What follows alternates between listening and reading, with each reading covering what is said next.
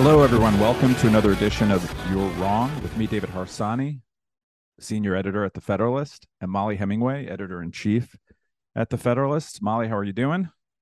I'm great. How are you doing, David? I'm okay. I had to drop my kids off at school, so that was kind of a downer, but it's also a happy moment because our parenting apparently had been pretty good and they've done pretty well, right? Like you weren't dropping them off at prison, you were dropping them off at university. So Whatever I'm dropping them off, I always think like in the old days, everyone just stayed together in a little town and like no one ever went anywhere. And that maybe that was better than what we do today. I've been thinking about that because I was back in Colorado again this week because my dad has been ill. And I was just thinking about how great it is when everybody lives in the same place and you can all work together as a community. It takes a village, is what I'm saying. Yeah, yeah. Anyway, let's get to politics. I think that's why people are here mostly. And there's a slate of things that happened this week. I think we should just go through them one by one, obviously. And I think we should start with the loan forgiveness unilateral decree from Joe Biden forgiving student loans for those. I think individuals. David, Yeah. I want to fight you already. I hate that term forgiveness. Forgiveness is a really important concept. You can't forgive. Like what Biden's doing is not forgiving something. He isn't in the place of forgiving something. He's unconstitutionally forcing other people who have not agreed to this to pay a different group of people's debts. That's not forgiveness. I wish that I could have shown you that the quotation marks I wanted to put around forgiveness when I just said it. I think that's 100% right. Also, the word canceling is the same thing. They're euphemisms that Democrats use and the media uses. This money has not only already been lent, it's already been spent. Services have been rendered. You can't forgive these loans. You can't cancel these loans. They are not cancelable. So I am sorry that I used that, and it wasn't clear that I didn't mean that I hate that euphemism.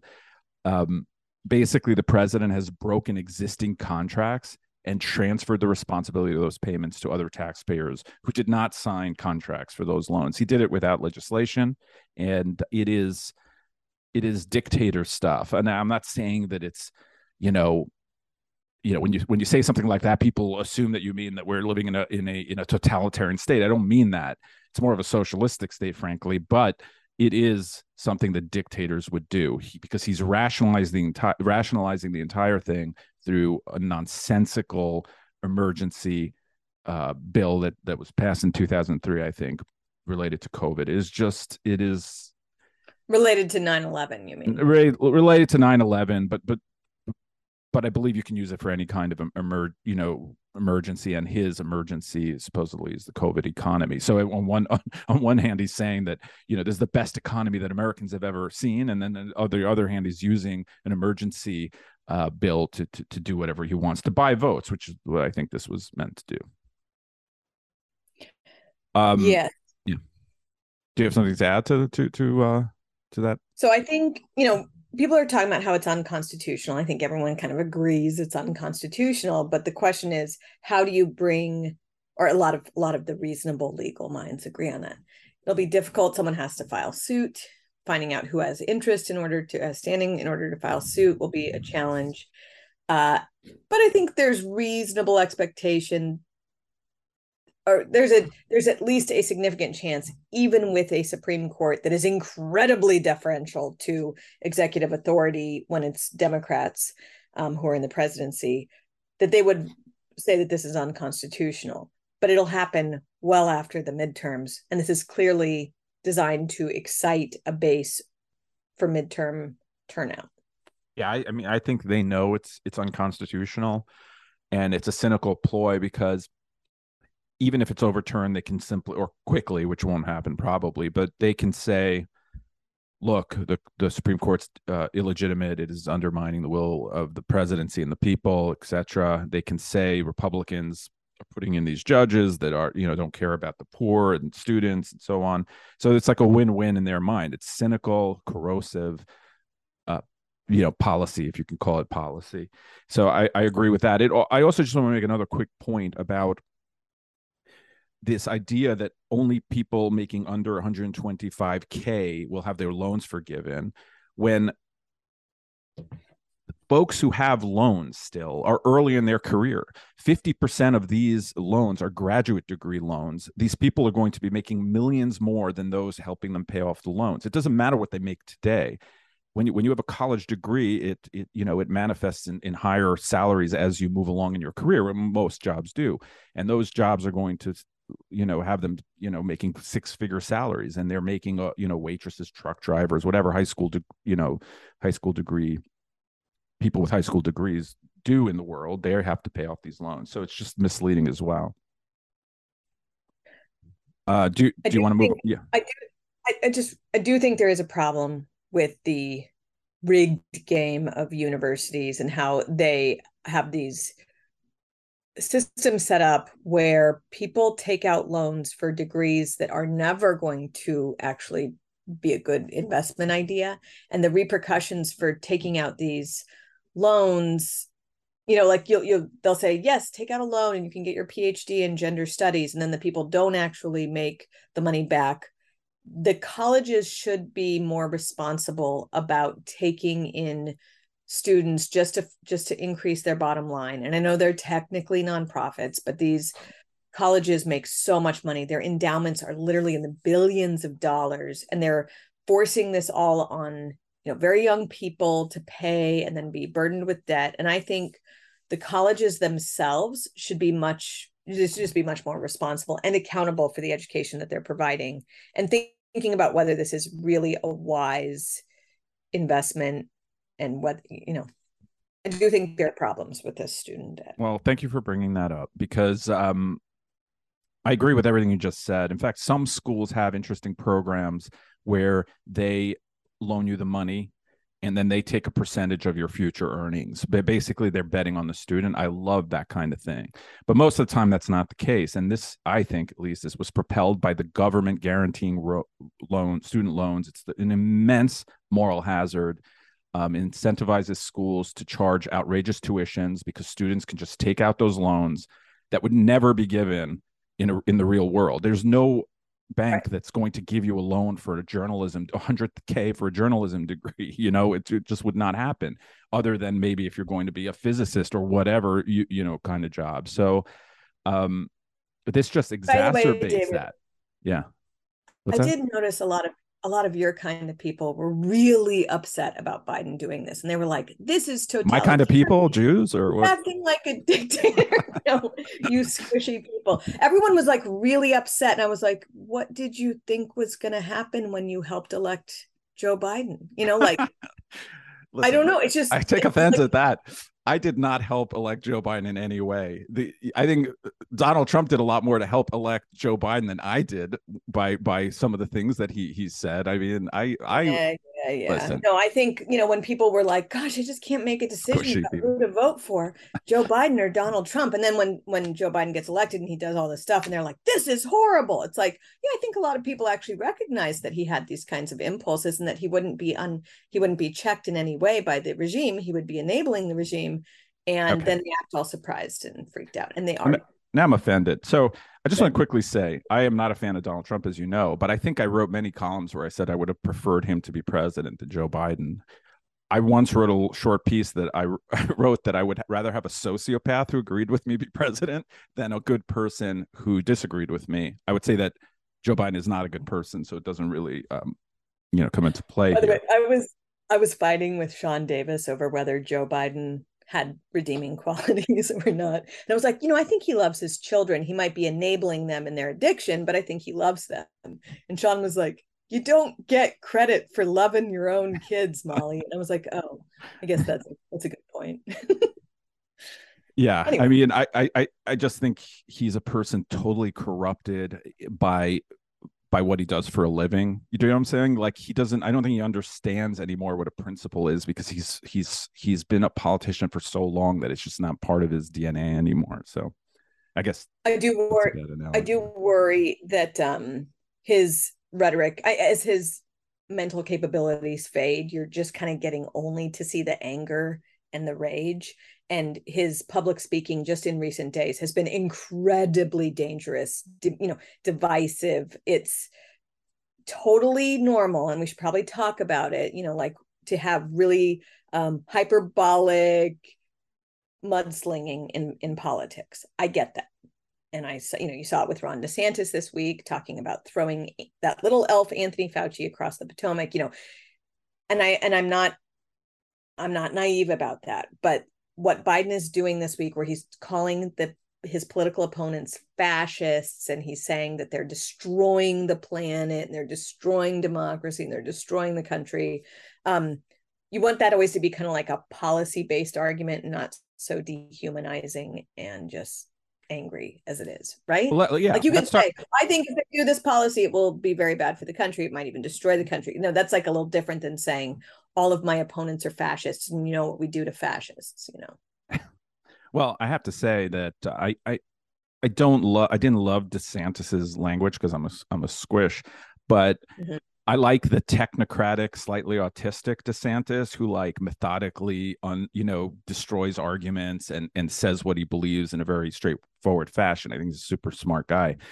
So I didn't love it, but then I saw, as is the case for the last 6 years, I saw the reaction to it, the incredible hypocrisy where everyone, all the left blue checks on Twitter start saying, "My God, this is violent rhetoric." I mean, the same people who called him Death Santis over and over again and said that he was part of a death cult and that he was killing his citizens, all of a sudden are very are very brittle about any kind of hyperbole that might that offends them. So I wish he didn't do it because I don't think it helps him in any real way, but it's not I don't think it's really a big deal. What did you think about it? I want to be not the squish that I am on these types of things, but I also don't like it when people, it's like what I didn't like about Donald Trump and his insults. I would say 100% of politicians engage in insults. I do actually prefer the ones that are just kind of out there and open than the ones who are like, I'm really crafty. I'm going to stab this person in the back in a really subtle way that only like people in DC get and will, protect me. And the fact is that Anthony Fauci is one of the most dangerous humans to like ever have existed. He caused unbelievable horror, beginning with his involvement in gain of function research, his covering up of gain of function research, his enabling of the Wuhan Institute of Virology, which unleashed or presumably unleashed this on the whole world. His AIDS work, not so great, but the COVID thing in particular, he exploited his role in order to keep children masked, out of school, to lie to the American people over and over and over again. And so I'm just not that concerned about whether someone was like slightly rude. I'm far more concerned that there are people who continue to have their little Anthony Fauci candles and they worship and they adore him and they hang on his every word and they let him like destroy economies or they use him as an excuse to keep people from going to church. Like that's so much worse than calling him a little elf. So I don't actually endorse that kind of rhetoric, but on the scale of what's okay, it is so much more okay than like everything else involved with Anthony Fauci. I agree. I mean, you called me a squish, and I Did you take that personally? No, I like it because it's helping me segue. So I just want to. Typically, I try to be reasonable about these sorts of things. I view, though it's changing lately, I view most people I disagree with as political opponents, not villains or enemies, right? Fauci is a villain. He not only he has done more to damage trust in public health than any human being who ever in American history. There is no one who comes even close to that. But more than all the things that you pointed out, all of which are true, his backing of authoritarian policies, his lying to Congress, right, is that he actually participated in trying to undermine scientific debate about this. He in emails with other high-ranking health officials try to quash and smear those who disagreed with him. He's a terrible person in every way that we know publicly about him. I mean, he did nothing. He didn't save a single life. He only helped destroy millions of lives. So I if anyone deserves to be mocked, it's him. The point of me bringing it up is only that I don't think DeSantis needed to do that. I don't think it helps him in any sort of way, because it makes him I just feel that I want to defend him here. Maybe you're right, but maybe the most important thing right now is demonstrating an awareness of the level of problems of the people who are in power and an ability and willingness to fight them tenaciously. And so it's a really good way to signal to people, I'm not going to be like everybody else who was cowed by Anthony Fauci and people like him. I will stand up. And he doesn't just do the insults. He also articulates what they did to enable them to resist what was happening in the public health regime, where they were pushing like unscientific and unreasonable mandates on people. So maybe it's just a good way to signal that he gets the threat. He also gets the threat of the corporate media, the propaganda press, and he's willing to take them on. Yeah. I don't think it's a big deal either way, frankly. Just something to talk about. Let me turn to another issue now. Was it this week that it was this week, right? That Cheney lost her seat in Wyoming. That right? was last week. Oh, it was last week. But she made the rounds earlier this week. I mean, things happen so fast that sometimes I forget when they happen. But this week, she was on ABC talking to John Carl, right? And other interviews using this idiotic phrase, election denier, which I wrote a column on earlier this week, but I will admit to our audience was your idea. I saw you talking about it. So I basically stole it.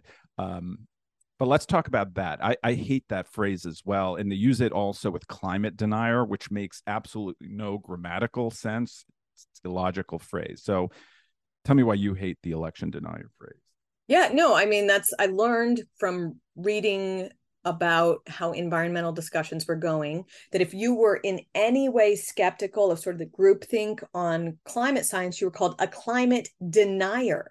And it was meant to evoke Holocaust denial. And Holocaust denial is where people actually deny that a Holocaust occurred. And so even though it might be, an extreme phrase or whatnot, it at least relates to people who are denying the reality of something having occurred. People who have different ideas on climatology, ideas that have been very well vindicated, by the way, are not deniers. You can call them skeptics. You can call them like resistant to the consensus or something like that. But to call them a denier is a propaganda term, and it's unbecoming of anyone with a brain. And so I was shocked and appalled to see not only partisan activists like Liz Cheney, who's made it her life's goal to help Democrats at this point, but also people, and you see it in leftist media like the New York Times, the Washington Post.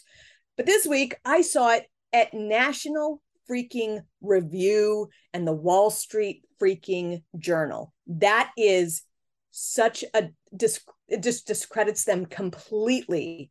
When you are unable to understand that people who challenge election results, which is, by the way, most everybody in politics on a given campaign, they will challenge it one way or the other. It's a very common thing. There are legal challenges and other challenges that are employed literally every election. That doesn't mean they denied that an election took place. It means they're challenging something about the administration of the election, how it was run, how it was tabulated, other things. That's a normal, okay thing to do. And to call them deniers is just, it's absolute idiocy. And I actually liked that was your headline, which was yours. What was it like? This is the most idiotic. The election denier smear is the dumbest rhetorical device in modern politics. Yes. Bit of hyperbole, maybe. I found it very cathartic to read what you said. It is ridiculous. And just yesterday, we had Mark Zuckerberg on Joe Rogan, where he says that part of the reason, or that the reason why they suppressed and censored easily the most important campaign story of the 2020 election, which is the story of the Biden family corruption and the Biden family business and how it, gets money from all these foreign oligarchs in exchange for, presumably policy responses from the person who's in government. And Mark Zuckerberg said, yeah, the FBI came to us and said to suppress what, they were calling Russian disinformation. And it wasn't just that they said that. You might remember at the same time, all of these current and former intel officials went to Natasha Bertrand at Politico. She's the agent of Fusion GPS, which is the group that cooked up the Russia collusion hoax. They knew she was someone they could work with to print their lies very easily. And she printed their claim that this was Russian disinformation. It was never, nobody ever thought it was Russian disinformation. Everybody always knew it was real. But that 1-2 punch, you had the powerful people say it was Russian disinformation at the FBI, the former FBI people, and then you had Facebook and other tech companies do the bidding of the regime to suppress and censor that news story. Now, that happened. I mean, Mark Zuckerberg is admitting it on a major podcast.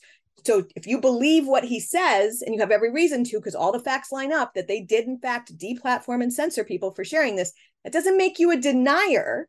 It makes you an acceptor of reality and that you might have problems with it. You don't have free and fair elections in any meaningful sense when the FBI is telling people to control election-related stories. That's a disruption and a meddling in our free and fair election system. That doesn't make you a denier. Makes you an acceptor of reality. Yeah, and just a quick point on that. As with climate denial, it, quotation marks, it begins with people who say, the whole thing's a lie, flat earthers who don't believe in any of it, even though I don't even consider them flat earthers, but whatever. But then, of course, it grows to be anyone who doesn't accept your scaremongering, right? Just as with election denial, it begins with like people who think a Cleveland Park pizzeria is headquarters for, a pedophile ring, to people who are like, well, the Hunter Biden story was real. You know what I mean? Like, so they unjustly lump together all kinds of people. They've been doing this forever. But yeah, the FBI story, I mean, it brings me right when I read that, I went right to the raid of Trump's residence, right? Like, why don't you trust the FBI? The FBI would never act in any kind of political way. This is what the left says, which is just so funny because I'm an older guy and I remember what the left used to say about the FBI and the CIA, and now they essentially treat them as they worship these institutions and organizations. But whatever. I mean, I don't trust the FBI. And obviously now we see that the FBI was actively involved in trying to get Joe Biden elected. There's no other way to see it. It's not denialism. So I do want to say some of this isn't like quite ready for publication, but both Margot Cleveland, who's our senior legal correspondent, and I do talk to quite a few people within Department of Justice, within the FBI, current, former, and this is starting to come out. You saw this with a whistleblower for Ron Johnson this week saying that, they were explicitly told, don't even touch this Hunter Biden laptop story. There were actually so many aspects of the Biden family business that had been under review or that were being flagged for review that people were being warned away from, or they would do really good research on it and they would write reports and then those reports would go nowhere. I mean, some of what happened in the 2020 cycle was related to James Biden, Joe Biden's brother, who's just as involved as Hunter is in this Biden family business. He was affiliated with a group whose offices were raided by the FBI because it was there was some major problems with the how they were handling what they were doing. As part of that story, I think my husband wrote about it at the time, and I know some other people did too. But James Biden was openly talking about the influence that his brother had when he was trying to gain foreign funds, when he was trying to get people to financially support him. This is not a nothing story. It's a really important story, and there was widespread suppression of it, and there continues to be. And it should be stressed, you alluded to it, is that this story is not about Hunter Biden doing crack or paying prostitutes, though that too is in itself a story. It would be a story if any other president's kid was doing it. The story is that there is a lot of circumstantial and other, circumstantial evidence that Joe Biden was involved in this business, that he benefited from his position in government as vice president of the United States. That matters. That should be a huge story. And we also have, I'm sorry to even bring this up because I don't know how I feel about it, but the diary story, that matters too. If that was Donald Trump, we'd be hearing about how he had potentially abused his children. There's no way that would not have been a major story. It's amazing. Like, you think, because also then this week we had the guilty pleas of two people who were affiliated with that story almost getting out. So yeah, it's Joe Biden was also accused of rape, and that accusation was just as credible, if not more credible, than many of the accusations made against Trump, and definitely more credible than the accusations made against Kavanaugh, which dominated the news, which was put into the congressional record. So, you know, it's just, this is why no one trusts the media, and this is why no one should. They're just corrupt. Either you cover these stories or you don't cover these sorts of stories, but they just cover them for one party and not the other. And that's just how it is. Yeah, it's infuriating and awful. But also, I was going to say, like, the Biden family has in general benefited from a very loving media friendship. I mean, both of the surviving Biden children have tremendous problems and have made a lot of allegations that, as you note, if they were for the previous president, would be considered the gospel. They are instead just kind of like not covered, not dealt with seriously. And, you know, clearly they're both very troubled people. They're both addicts. I mean, even just that fact is treated so nicely and so gently compared to the standard that all, you know, Trump children were held to during his presidency. And frankly, I don't think those stories about kids are I'm not saying that shouldn't be covered. I just don't think they're super important unless there's some sort of corruption or potential corruption going on. So I just, you know, I mean, there's just no way around it. This is the media, FBI, they all want Biden to be elected. Again, though, the standard was set in the previous presidency where literally nothing was off topic for any family member, any body part, anything. It didn't matter how invasive, how personal, how irrelevant. It would be covered, not just covered, it would be covered histrionically, nonstop. So that's the standard. So if that's the standard they chose to set, so they should be held to their own standard, and they're not even coming close to it. No. Let us turn the page to another topic you wrote about this week, which is Mitch McConnell. And I guess you did not think that he was stepping up to the plate in helping Republican candidates, because I forget what his quote was, something like, it's harder to turn the Senate because we have statewide races than it is the House, right? Something like that. So tell me a little bit. He was asked, what do you think about capturing the Senate? And he said, well, you know, I think it'll be less difficult in the House than the Senate, and we have statewide races, and we have candidate quality issues. And I feel like I'm not a politician. I would make a horrible politician. I would never want to be in that role. But to me, this would be like a no-brainer answer. So you're asked by a corporate media person, what do you think? You say, well, what do you think? The economy is in tatters. Inflation is crazy. Gas prices are sky high. Consumer confidence is horrible. Like, by every measure, we are in a horrible economy. We have no border. We have foreign policy problems. We get like risking nuclear war in two separate parts of the world. We have a left that is confused about biological reality, and they're trying to make your kids and have them like cut off their genitalia. And most of the country, like 80% of the country, says we're moving in the wrong direction. And in response to that, we have put together a slate of amazing outsider candidates who are going to have fresh perspectives, and they're going to crush their opposition in November. That's what you say.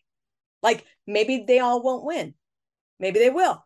But that's what you say, because right now, Mitch McConnell is the top elected Republican in the country. And if he hates, we all get it. He lost a lot of primary battles. He claimed he wasn't involved in them, but he lost a lot of them.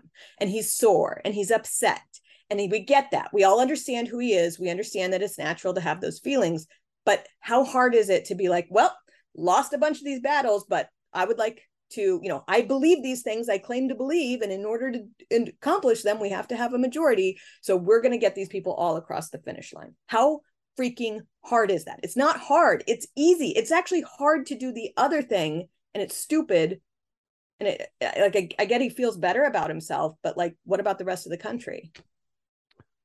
I can't disagree with that. I wanted to. I mean, listen, I have no problem with him trying to get involved in primary races to some extent to try to bolster candidates he thinks have a better chance of winning. And maybe he was right about that. Maybe he wasn't, because he's been wrong before and he's been right in some instances. So I don't disagree with that. But let's talk a minute about the candidate quality issue. Do you think that Herschel Walker is a quality candidate, or Dr. Oz is a quality candidate, or Blake Masters is a quality candidate? Do you think that he should have gotten more, like what is the leader of the Senate supposed to do? Just let because these primaries are not, most Republicans do not participate in primaries. You have just really active party members doing that. So I don't know. I feel like he has every right to get involved in those races, try to get better candidates. Okay. I think. Let me just quickly put this in there. The media keeps talking about the quality of candidates terrible there. I mean, Dr. Oz is running against John Fetterman, who can hardly speak, who is a radical leftist, whose parents basically, took care of him until he was 50 years old. So I think it's probably a problem on both sides, but I just, coming from the right-wing perspective. Okay, I want to actually respond to this. I was trying to find a link to something I'd written about it before. And I can't find it. Okay, let's talk about candidate quality. Right. Obviously, candidate quality is important. Mitch McConnell has for years gone out there and reminded people that during the Great Tea Party battle, there were a bunch of people who were nominated. Sorry about that. Right. There were a bunch of people who were nominated who failed to win, and some of them like disastrously so. So he'll always mention Sharon Engel, Christine, what was that? Which the one in Delaware? Yeah, I don't remember her last name. Sorry, I'm forgetting her name. Todd Aiken and Richard Murdoch. Well, of course, that very same cycle, a bunch of his people also were really bad. I'm forgetting the names of all of them, but I remember like Tommy Thompson lost when he shouldn't have. In that, what was it? We're in 2020. So in 2010, Mitch McConnell went hard against Marco Rubio. He picked Charlie Crist, candidate quality, Charlie Crist. Charlie Crist is right now running as a Democrat for governor and called everybody who voted Republican a hater. Sure, might have been what Mitch McConnell thought was a very quality candidate. I disagree. He fought bitterly against Rand Paul. He failed to win on his candidate quality issue there, and Rand Paul ended up winning election and re-elections. In Alabama, Mitch McConnell is responsible for Doug Jones winning that Senate seat that one year because he intervened, picked Luther Strange, who was the wrong guy to run, ends up dividing the electorate. Like every time he meddles, sometimes he wins. A lot of times he just shouldn't meddle. There should be, I would propose for Mitch McConnell and other establishment regime figures, if you care so much about candidate quality and you think candidate quality is the only thing that matters, would it be so crazy to pick a quality candidate who also shares the views of the Republican voters that you're trying to get vote for them? Like, it shouldn't be that hard. There are all these great new ways to be great new and invigorated ideas, and they should be talking about the ideas people actually care about, and then also having the good establishment credentials. There's no reason for there to be like a bitter divide here. Everyone could work together and create, have races where you have really high quality candidates who are speaking to the issues of the people. And they always treat it like an either or. And frankly, people on both sides treat it like an either or. And I don't see any need for it to be an either or. So I don't weigh in on primaries at all, except for Liz Cheney's. Because she was really bad. But I mean, sometimes the primary is the election in that state, like as it was in Wyoming. Yeah. But would I have picked some of these people? Nope. Would I have picked others? Yep, but it doesn't really matter, because one thing I learned in 2015 and 2016 was to spend more time listening to what voters in a given state want and what they care about, and less time telling them how they should be. So I guess I just have a hard time. Each and every one of them is far better than the average that's currently in the Senate. Each and every one of those people in every category, like personal success, having had a life that mattered, being smart, having interesting ideas, speaking to the issues of the day. Each one of them is better. So I don't even see why we're even pretending like candidate quality is a problem here. Will all of them win? I don't know, but sometimes it's better to have. Yeah, for me, it's not candidate quality. Just from my perspective, it's about not having sort of status populists running for the Senate like J.D. Vance. I would rather him than any Democrat, but I'd rather almost any different kind of Republican run than him. But I don't think that that's a quality problem, because I think he's a successful, articulate, good candidate. I think he'll win probably. But and also, David, don't you think that if you or I were to get the people we wanted, in most cases, those people wouldn't win themselves? I don't think that if I was in charge, we would literally win a single election. No, I'm serious. I mean, the reason I like Mitch is because he's a great parliamentarian, and he creates gridlock, and he gets judges that I like into the Supreme Court. I meant to tell you this. So I had already mentioned to you that when I wrote that piece on Mitch McConnell, I have not had reader feedback like this in years. Literally more than 200 responses, which might not sound like a lot, but it's a lot. Like if I get 10 responses to a piece, in the days of social media, getting that many responses is a ton. Right. I'm saying that most people just go on Twitter and talk about it. Emails, or like I got a lot of texts from people who are currently elected, House members or Senate members, who I thought it was funny, because when I first started criticizing Mitch McConnell for his idiocy, everybody on Twitter, the entire blue checkmark brigade at the Washington Post, like openly mocked me for criticizing Mitch McConnell.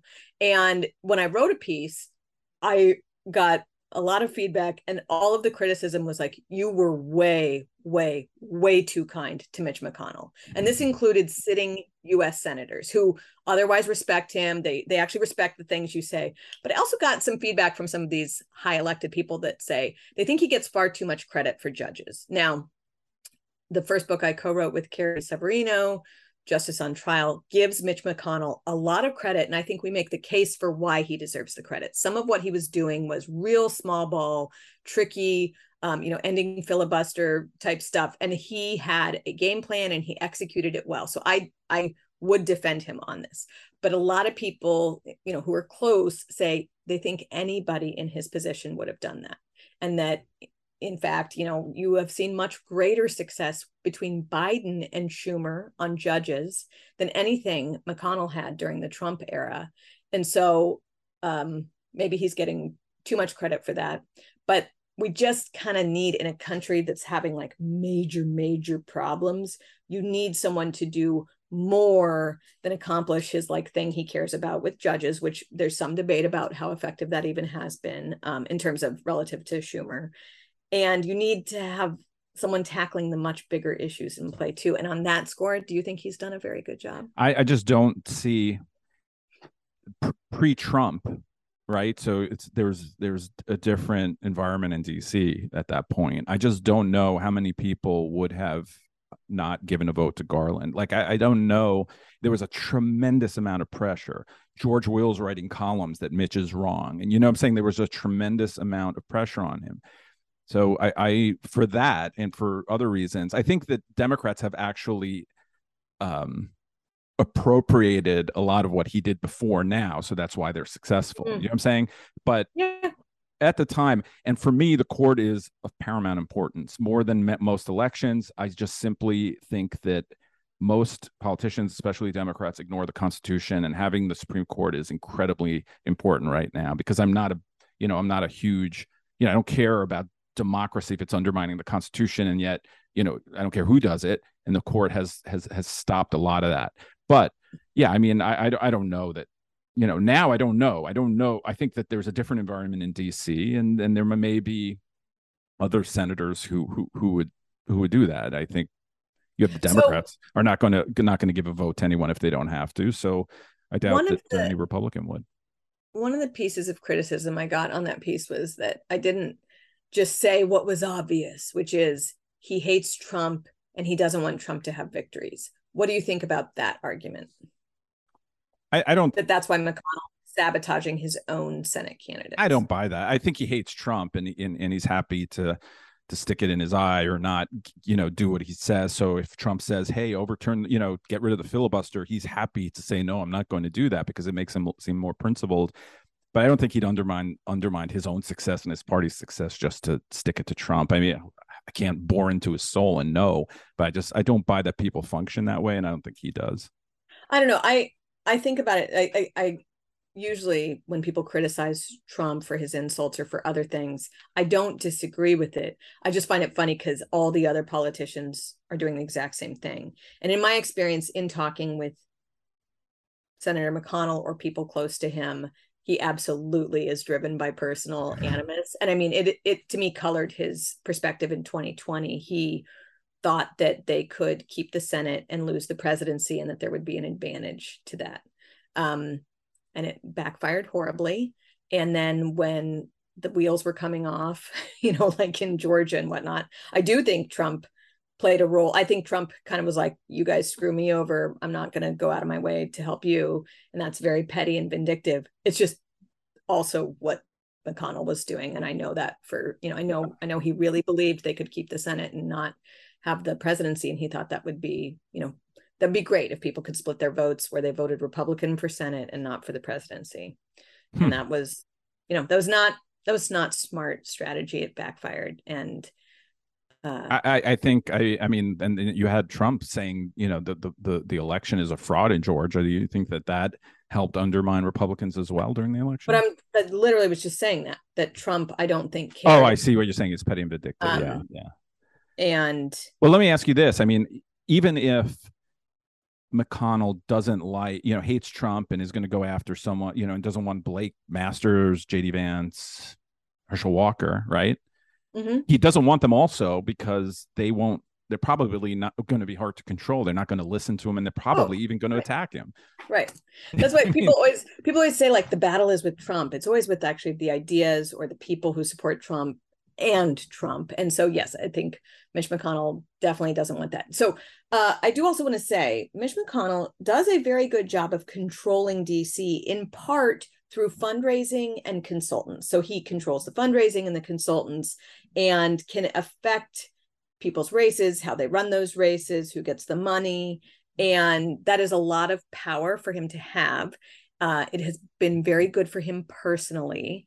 It's been very good for his personal power as well. It's not always the same thing as Republicans accomplishing their goals or the American people getting what they want when they vote Republican. And so I think he'll probably be fine to hang on for another term as leader, whether that's in the majority or minority. But I did see Tom Bevan at Real Clear said after his antics last week of trashing his own candidates, if Republicans take the majority, his odds of remaining as leader have decreased significantly. So, and Tom's not the sort of person who would say that if he didn't really believe it. He's not like a partisan bomb thrower. He's extremely moderate in his predictions. Right, but I just don't see that happening. I don't know that there's I don't think there's a person available to that's there that would be an obvious choice to lead the Senate right now other than him. So I just don't see it. Yeah, I don't see a big improvement. Like you might get someone who's not quite as stupid on some of these issues, but would also be not as savvy about how to advance the ball. Yeah, maybe. Correct. And, so I don't see that happening, but I'm more interested in Republicans winning the Senate than I am the House, because the House, they're not going to pass anything anyway that the president's going to sign, but the Senate can stop potential, another progressive Supreme Court justice from being on the Okay, court. First of all, no. If the Republicans took the Senate, they wouldn't stop anything at the Supreme Court, and you know it, and I know it. I don't know that at all. They stopped Garland. Why wouldn't they stop the next one? First of all, they couldn't even. Not only did they not stop Garland at becoming AG, and as AG, he's doing so much harm to the country. They helped him get there. I mean, he had overwhelming support from Republicans, including Mitch McConnell. And the guy is like putting the country on the brink. Yeah, but you know what? I don't think that any other choice would have been better. He seemed to be a more moderate force before he became I'm AG. not even judging the strategy. I'm just pointing out when Donald Trump was elected president, Democrats fought 100% of his nominees with everything they had. You know, it slowed everything down. Everyone voted against them. Every Democrat voted against every nominee, almost. Like it was incredible percentages. And they said, this is our strategy. We're trying to slow things down. It takes so much longer to confirm people if you don't have even a little bit of support from Democrats.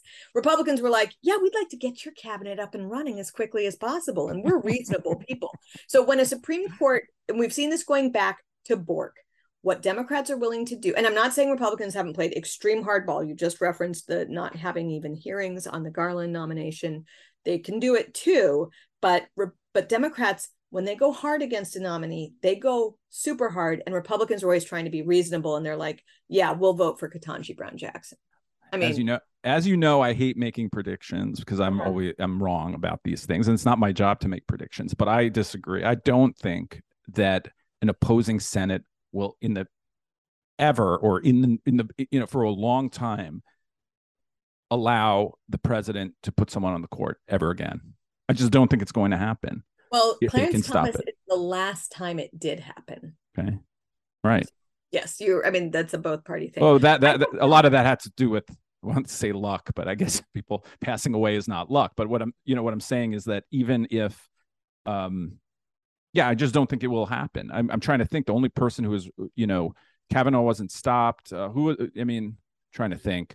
I guess Bork was stopped through, because of politics, etc. So I just don't see it ever happening again. So I don't know why if he didn't let Merrick Garland go through when Republicans were incredibly everyone thought they were unpopular. They were, everyone thought Trump was going to lose. Why they would allow it now? I just don't see why.